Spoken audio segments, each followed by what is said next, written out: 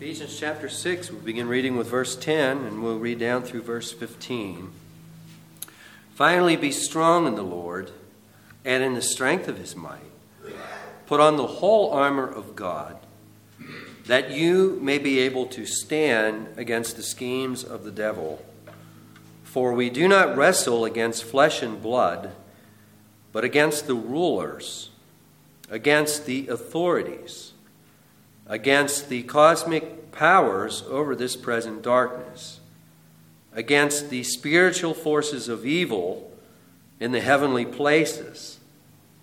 Therefore, take up the whole armor of God, that you may be able to withstand in the evil day, and having done all, to stand firm. Stand, therefore, having fastened on the belt of truth, and having put on the breastplate of righteousness, and as shoes for your feet, having put on the readiness given by the gospel of peace. Heavenly Father, we thank you and praise you for this sacred instruction of which we have come this morning. And Father, our eyes are open and we are looking to you, Father, that we may be instructed in the way in which we should go. So, Father, we ask that you would meet each one of us right where we are, and that, Father, you would be our teacher and guide this morning, opening these verses to our hearts and opening our lives to these verses. We pray these things in Jesus' name. Amen and amen. This little book that I've made reference to several times through this series, it's entitled Fighting Satan by Joel Beeke.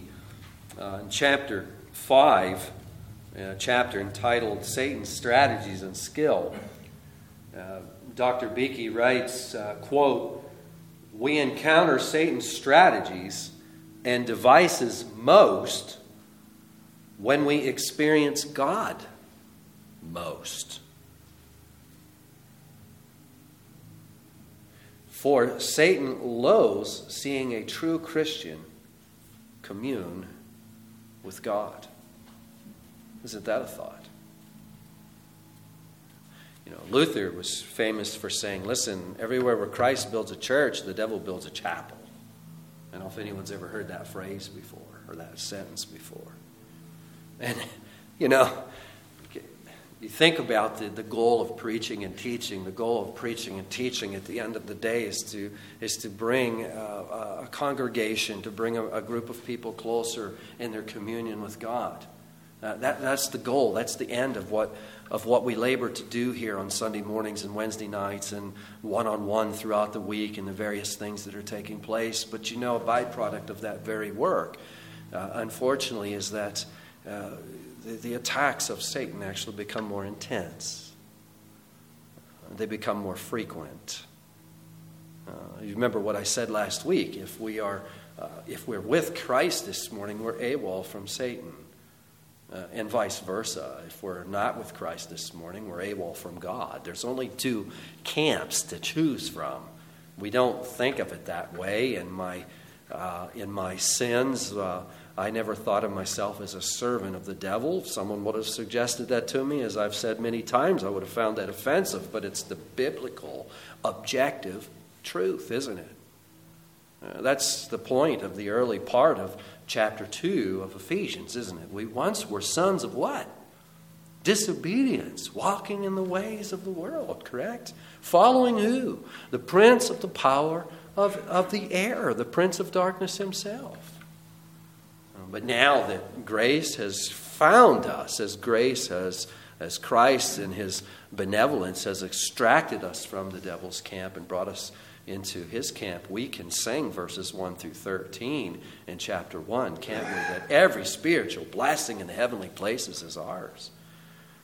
But we also need to be mindful of the fact we're now in a war, aren't we? We're now in the war because the closer we draw to the Lord, the more communion we have with God, the more Satan will attack us. Now, what is the answer? How do we stand to these attacks? We've been looking at that now for 7 weeks. This is the 7th week. And the Apostle Paul is telling us that we stand by putting on the whole armor of God, verse 11. And that the goal is to stand, to take up the whole armor of God, verse 13. And last week we began to look at just what this armor of God is. Verse 14, the first piece is to fasten on the belt of truth. And last week we looked at that. What exactly is the belt of truth? And we saw that the imagery, that Paul's doing more than simply looking at a Roman guard and looking at a Roman soldier, if you will, and drawing an object lesson from what he sees from a Roman guard. No, the Apostle Paul's doing more than that. He's going back into the prophecy of Isaiah, and he's developing the metaphors that were given in the prophecy of Isaiah, namely Isaiah 11 and verse 5, where we're told that the Messiah who is to come would come wearing the belt of truth. And I think that really is key, actually, to understanding here. We're not simply getting an object lesson where Paul's looking at the soldier he's chained to, and he's getting these ideas for these wonderful truths simply from the garment that the Roman soldier is dressed in, although the fact that he's chained to a Roman soldier in his imprisonment could be spurring his memory of Isaiah. But no, Paul's saying something much more than that. Paul's saying we're in a war. We're in a battle. We're communing with God. The closer we commune with God, the more Satan's going to come at us. We have to put on the armor of God. But we are provided armor from God, and it is the exact same armor in which the Messiah came. And I think that adds everything, doesn't it? We're not told to go down to Kmart. They got a special down there. You just get out of here and go down there on sale. They got these belts. Go get a belt and put it on. No, the Messiah has a belt of truth that he wore, and he's making it available to each one of us so that we can stand against Satan's schemes. See how much more powerful that is? What is this belt of truth? Last week we looked at it objectively and subjectively. Objectively, it's the truth. It's the objective truth. All who call in the name of the Lord shall be saved. That's an objective truth, whether we believe it or not. It's an objective truth. There's only one name under heaven by which men can be saved. Whether we believe that or not, that is an objective truth. I used the example of 2 and 2 being 4. I might choose to believe that 2 plus 2 is not 4, that 2 and 2 is 5. But this afternoon, if someone sends me a text message, as soon as I read that text message, the fact that 2 and 2 is 4 is proven before my very eyes. The phone proves it.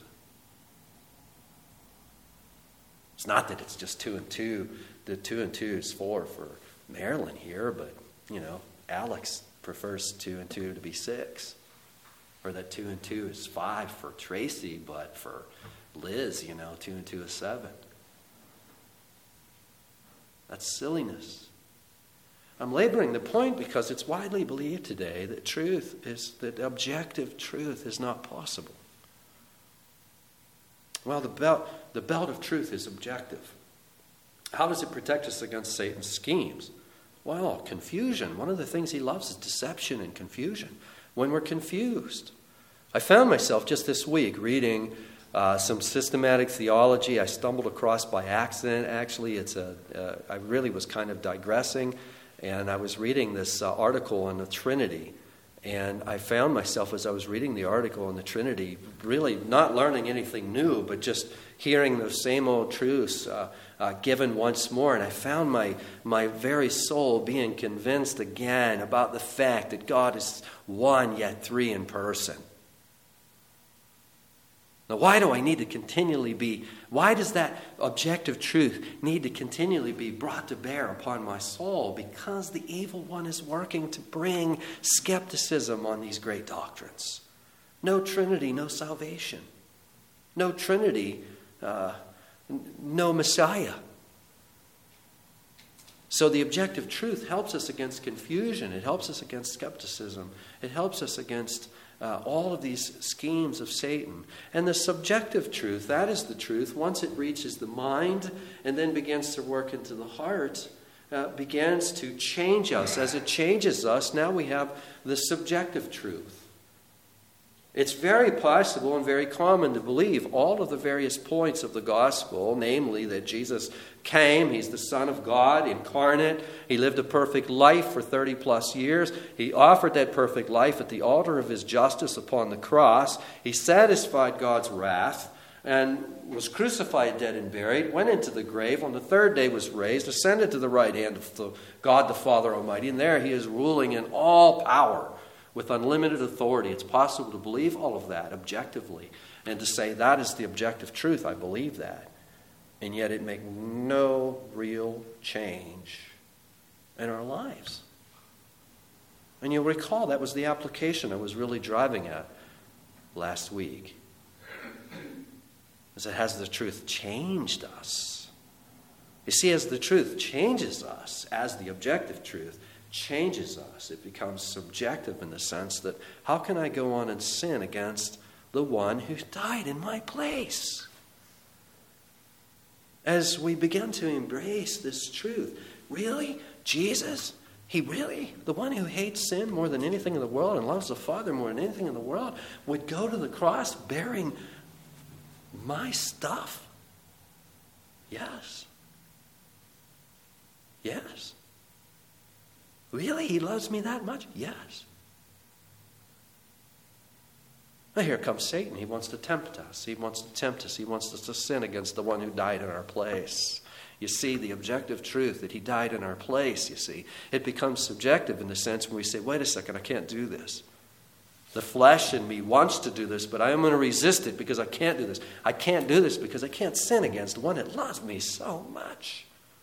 So you see how that protects us against. See how the belt of truth protects us. And we looked at the breastplate of righteousness, didn't we?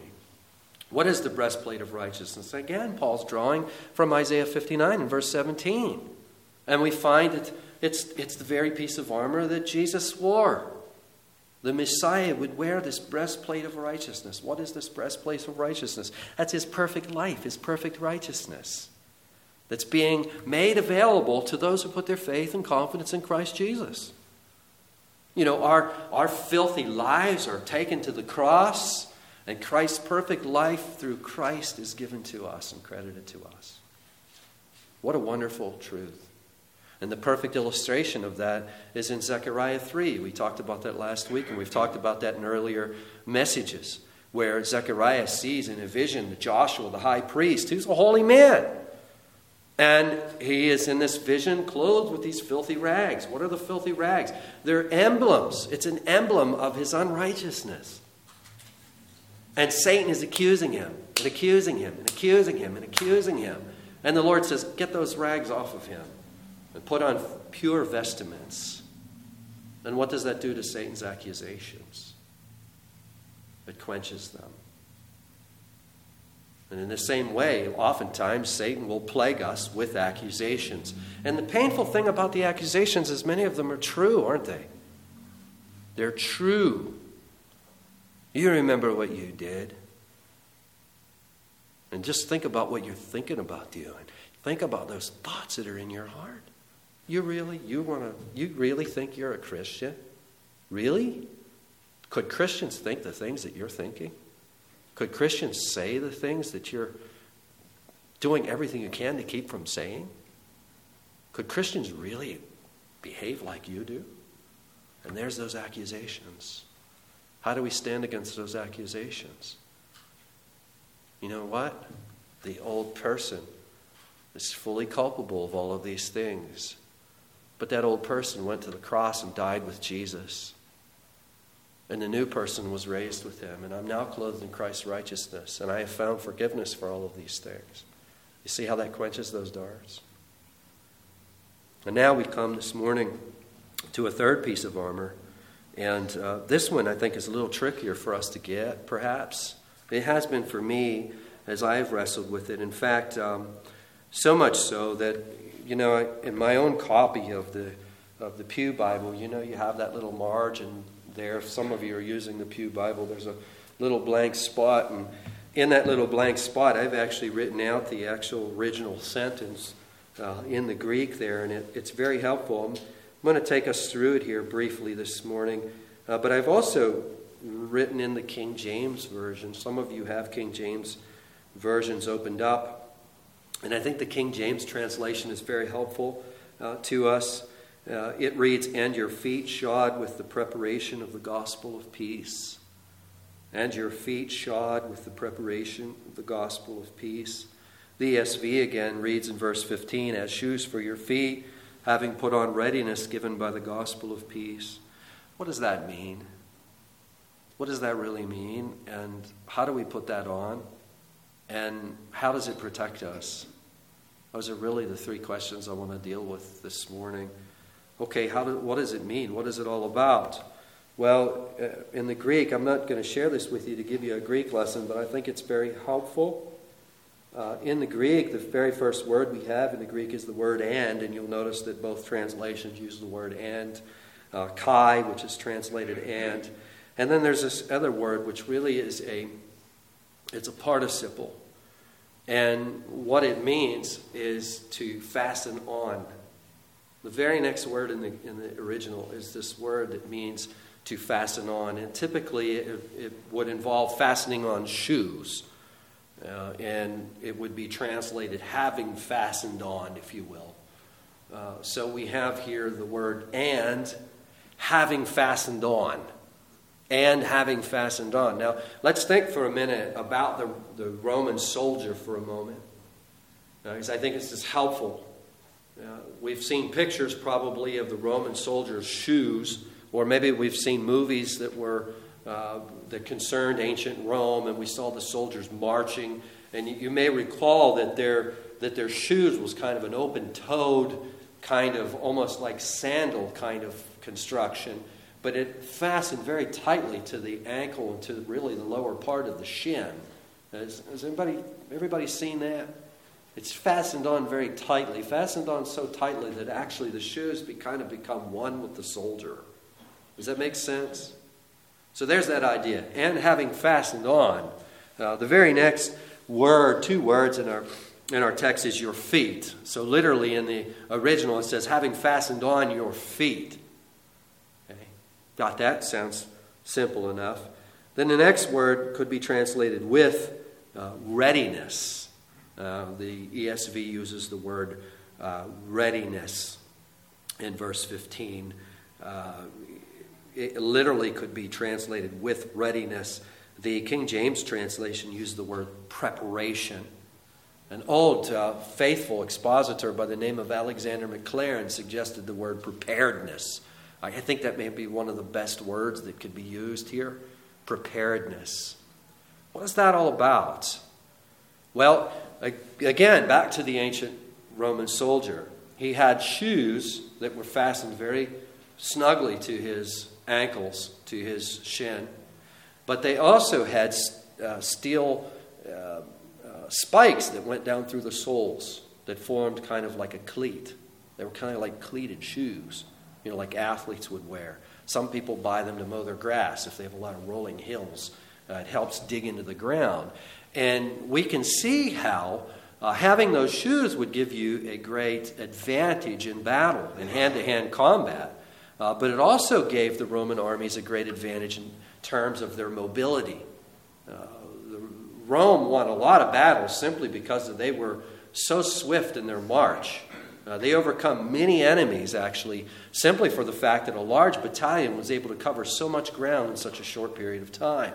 And that's been the case throughout the history of military campaigns, so I am told. I'm not an expert in military campaign, but I've read that from several sources, and it makes perfect sense.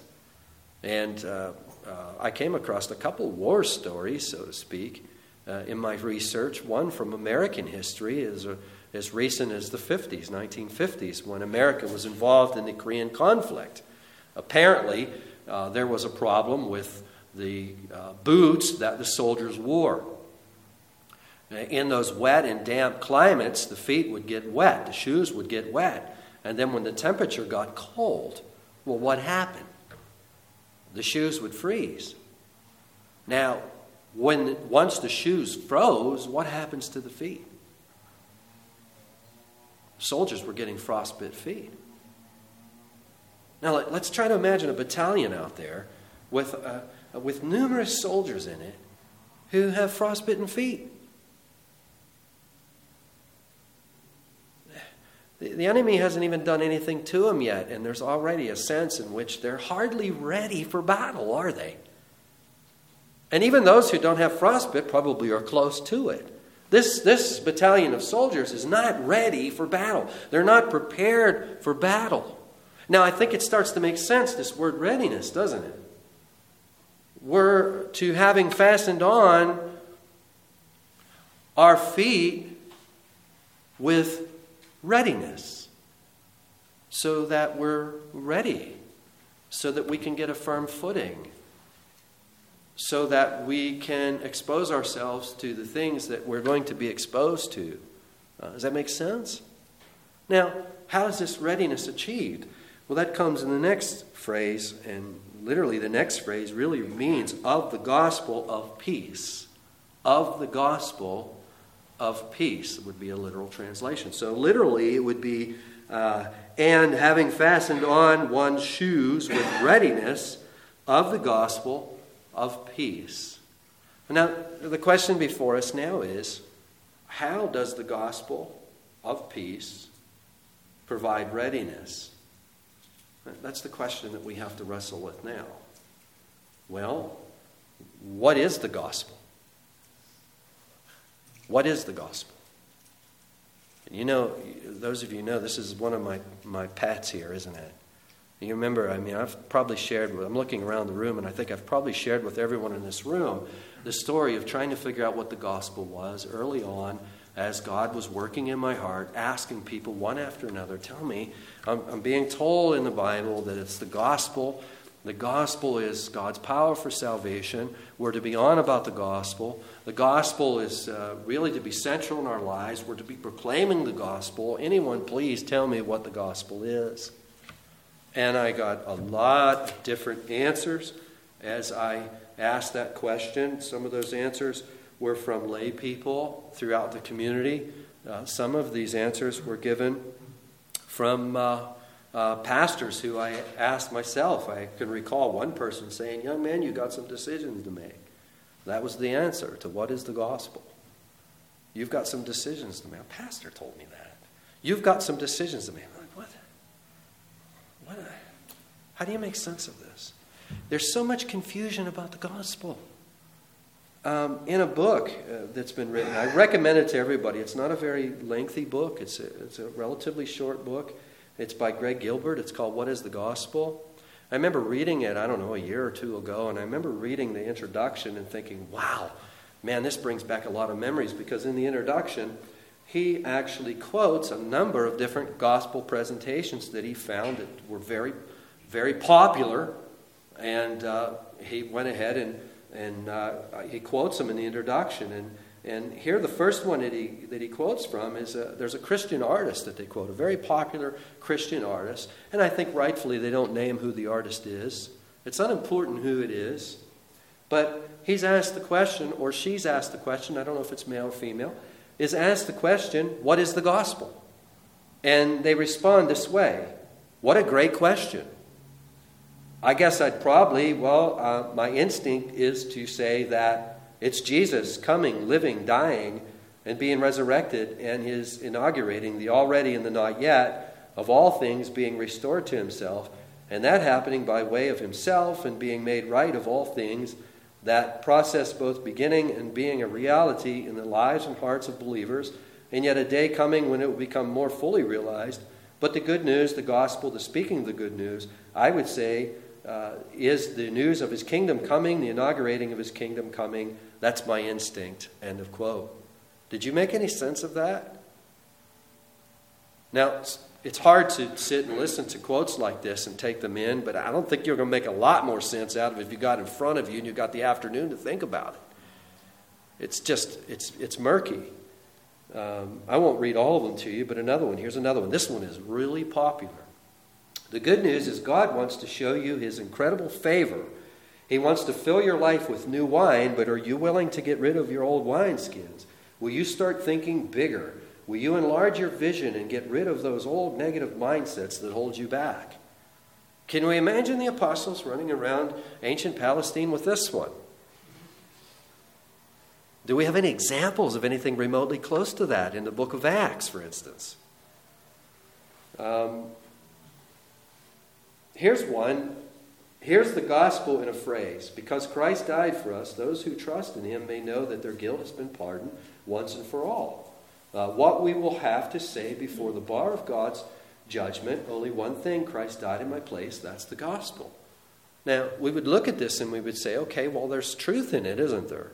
Thank goodness there's truth in it. It's not that there isn't necessarily phrases of truth in much of this, but is that the gospel message? Is that the gospel? There's another one. This one here is really, really popular. I hear this one. Actually, I hear this one. I don't read this one so much as I hear people say things that are very similar to this. The good news, that is the gospel. The gospel is that God's face will always be turned towards you, regardless of what you've done, where you've been, or how many mistakes you've made. He loves you and is turned in your direction looking for you. Is that the gospel? Do we have examples of the apostles preaching that as the gospel? I would even ask, is that even helpful? Because quite frankly, I don't think that's ever helped anyone. I've been told things similar to this when I've been down prior to coming to faith. I don't remember it offering an ounce of help, actually.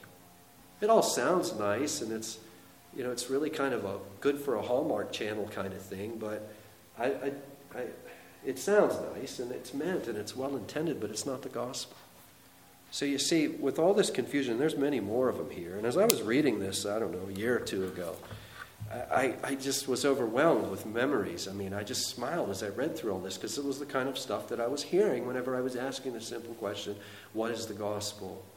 Okay, what is the gospel? You see, if we don't understand the gospel, then we are never going to make sense out of this third piece of armor, are we? We're not going to. If we don't know what the gospel is, how are we going to be able to determine how it makes us ready for battle? And how do we put it on if we don't know what it is? And if we're not wearing this piece of armor, then I suppose the church could in many ways be like our American soldiers in the Korean conflict with a bunch of frostbitten feet out there. Does that make sense? We're not ready. We're not ready. So what is the gospel? Think about the first 4 chapters of Romans. And I think that's going to be our next study, actually. I think what we're going to be doing is looking at Romans next when we're done with this series. And think about the first 4 chapters. Start reading through the first 4 chapters of Romans. And when you do that, you'll come to the theme statement in chapter 1, verses 16 and 17, where the Apostle Paul says, I am not ashamed of the gospel, for it is the power of God for salvation for everyone who believes. There he's announcing his theme statement of the whole letter. And then starting with verse 18, he speaks about the fact that everyone knows that God exists because we can see that God exists by everything that's been created. So he's talking about God as creator. God as creator. And that's the first thing we want to put in our minds as we're thinking about what the gospel is. God as creator. And not just creator, but a benevolent provider. Why are we living and breathing? Because God created us. Because he decreed that we would be here. Because he is currently sustaining our hearts. Nothing operates on its own. You know, the battery was dead on Donald's guitar this morning and it wouldn't work. That's why I ran home and got one of mine.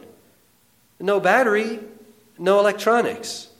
They don't just work on their own, but we act today like the universe just operates by itself. And we just operate by ourselves. And that's one of the most ridiculous notions that the lights don't come on by themselves. We lose the electric, we don't have any lights. No, God is benevolent creator. He is sustaining us. Now, what should be our response to this? What should be our response to a Father who would create us, give us life, give us the air that we're breathing, the homes we're living in, the food that we're eating? Someone may say, wait a second, now you're flawed here. I have worked for my home, thank you very much. Yeah, you worked for your home, fair enough. But using abilities and skill sets that come from where? What do we have that we have not received, says the Apostle Paul? If we have an ability to do things with our hands, where did that come from? Everything that's good in our lives comes from God. Now, what kind of thanks as a human race have we returned to God for all that He has done for us? Well, we've rebelled against Him. And that brings us to the second point. And that's the point of Romans 1, 2, and really the first part of Romans 3, is that we are rebels. We've rebelled against Him. We don't want Him fooling with our lives. It's my life. I'm going to live it the way I want to. That's not a true statement. It is not our lives. Our lives are not our own. We had nothing to do with us showing up here. Did we? None of us were in on that. Our lives are not our own. We owe God all reverence. We owe God all worship. We owe God all service. He should be the very center of each one of our lives. But He's not. Because we are rebels at heart by nature, aren't we? Because we fell in the garden in Adam. And that's the second part of our gospel presentation. You see, without this part, a Savior makes no sense. To run around, especially to today's culture, to run around and say, well, Jesus forgives you of your sins. It's not even on people's radar, I don't think. Sins. I need health insurance. I want a vacation. I want a better paying job.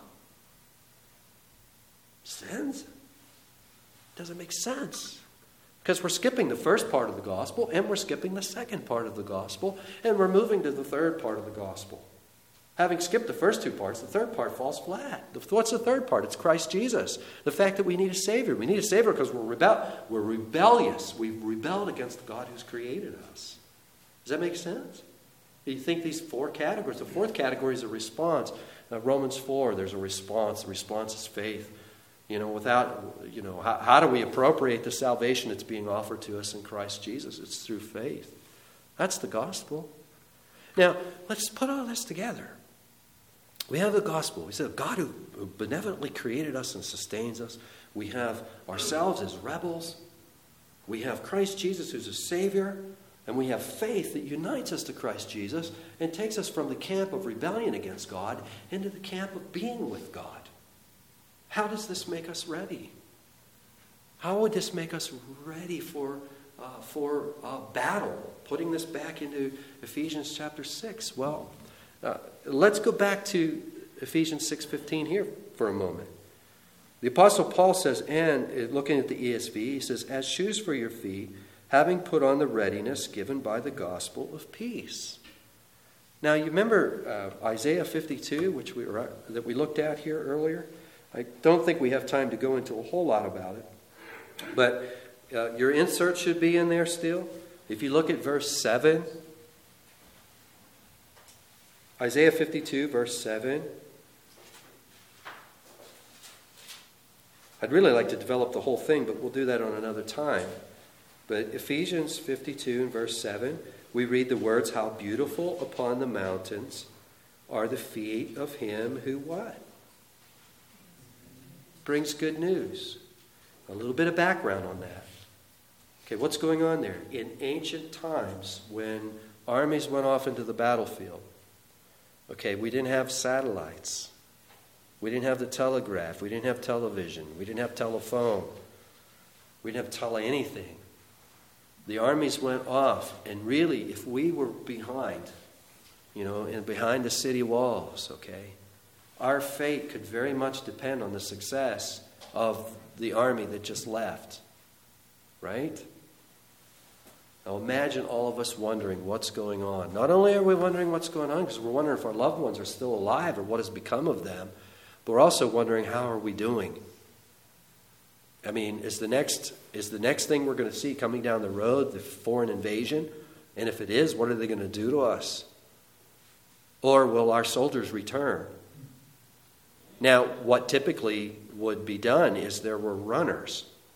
There were people who would run from the battle lines back to the people and report on how things are going.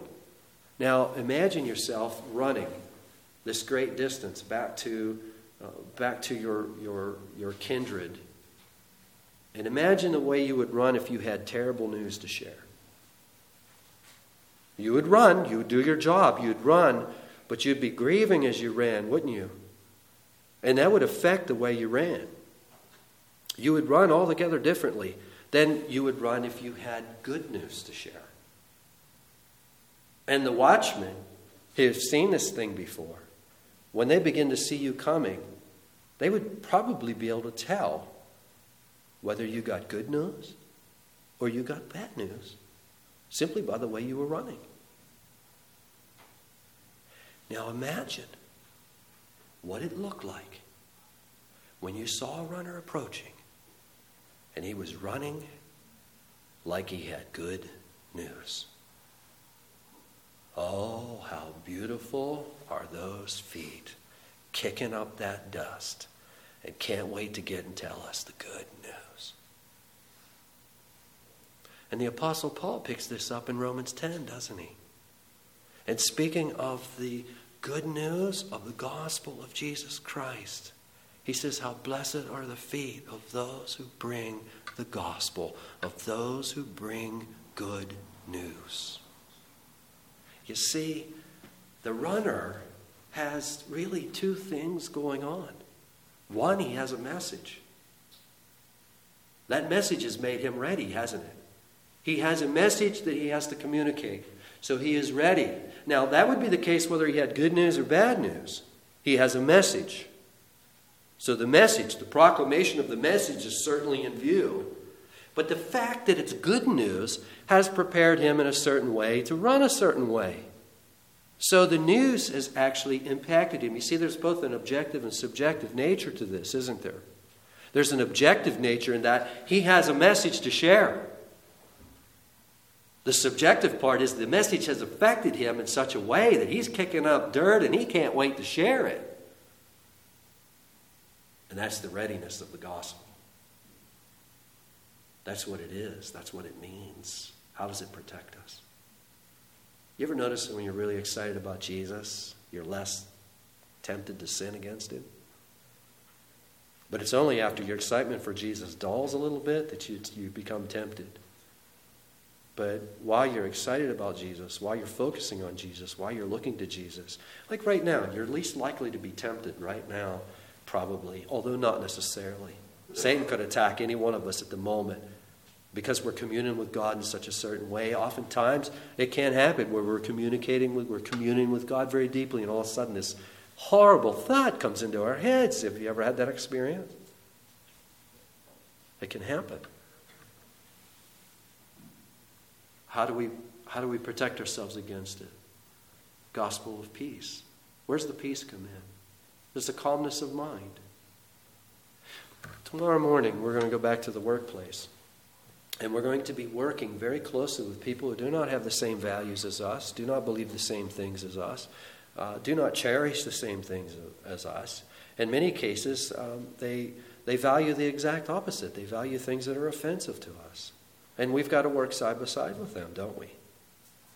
Now, what's inevitably going to happen is there's going to be some irritation. We're going to irritate them because they don't like what we are on about.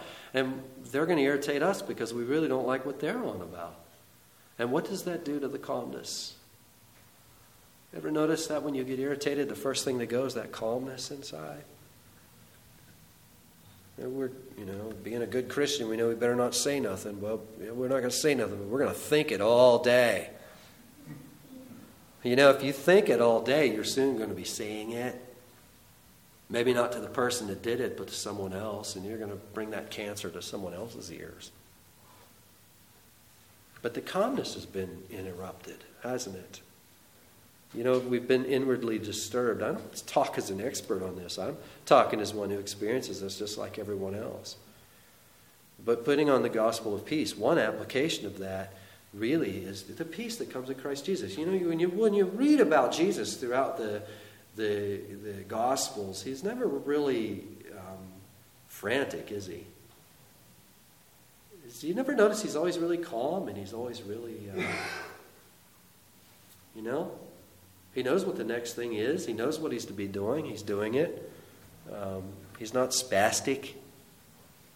That inward peace is protected by the armor of the gospel. He's been given a message from the Father, and he's on about the message. He's on about the work.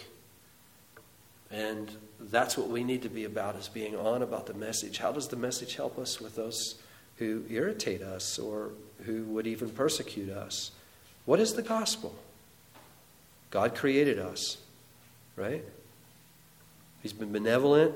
He's been loving towards us. He's never done any one of us wrong. Although sometimes we attribute to him as doing things wrong to us. Don't go down that road. It's a dead end, and it's a deadly dead end. There's a lot of things in this life we don't understand. God is benevolent. That's an objective truth. Take it to be your own. But we've rebelled against him. Not a single one of us has served him the way we should have served him. But he gave us grace in Christ Jesus. We have annoyed him. But he gave us a Savior. And the Savior died in our place and gave us a salvation that's free of the taking. We don't have to save up for it, do we? If we could just get enough money gathered together that one of us could have it, it'd be wonderful. No, we take it by faith. What's that do to the situation? As we begin to think this way, as we begin to work this way, as we begin to train our minds and hearts this way, guess what? The peace returns. And in many cases, the peace never really leaves. Because the person that's annoying us quite possibly needs this message. But sometimes we annoy each other, don't we? Well, we need to be patient with one another. We need to bear with one another in love. Right? Because guess what? Once in a while we annoy them. Once in a while, right? But in our minds, when our peace is disturbed and we're self-righteous and self-justificating, we don't annoy them ever, do we? They're always annoying us. You see, that's the devil working on our hearts, isn't it? Okay. I think that's enough for this morning. What do you think? Heavenly Father, we thank you, Lord, for this great piece of armor that, Father, we need to learn how to put on. We need to learn to appropriate. We need your help that we would put on the readiness that's given by the gospel of peace, oh Father. And we ask, Lord, that you would be pleased, Father. And we know that you're pleased. You've given us this teaching for a reason. You've given us this teaching that we may learn how to appropriate. You've given us this teaching that we may be able to stand against the devil's schemes. So, Father, with full confidence, we ask, Lord, that you would be pleased, O Lord, to give us increase in these things. In Jesus' name, amen and amen.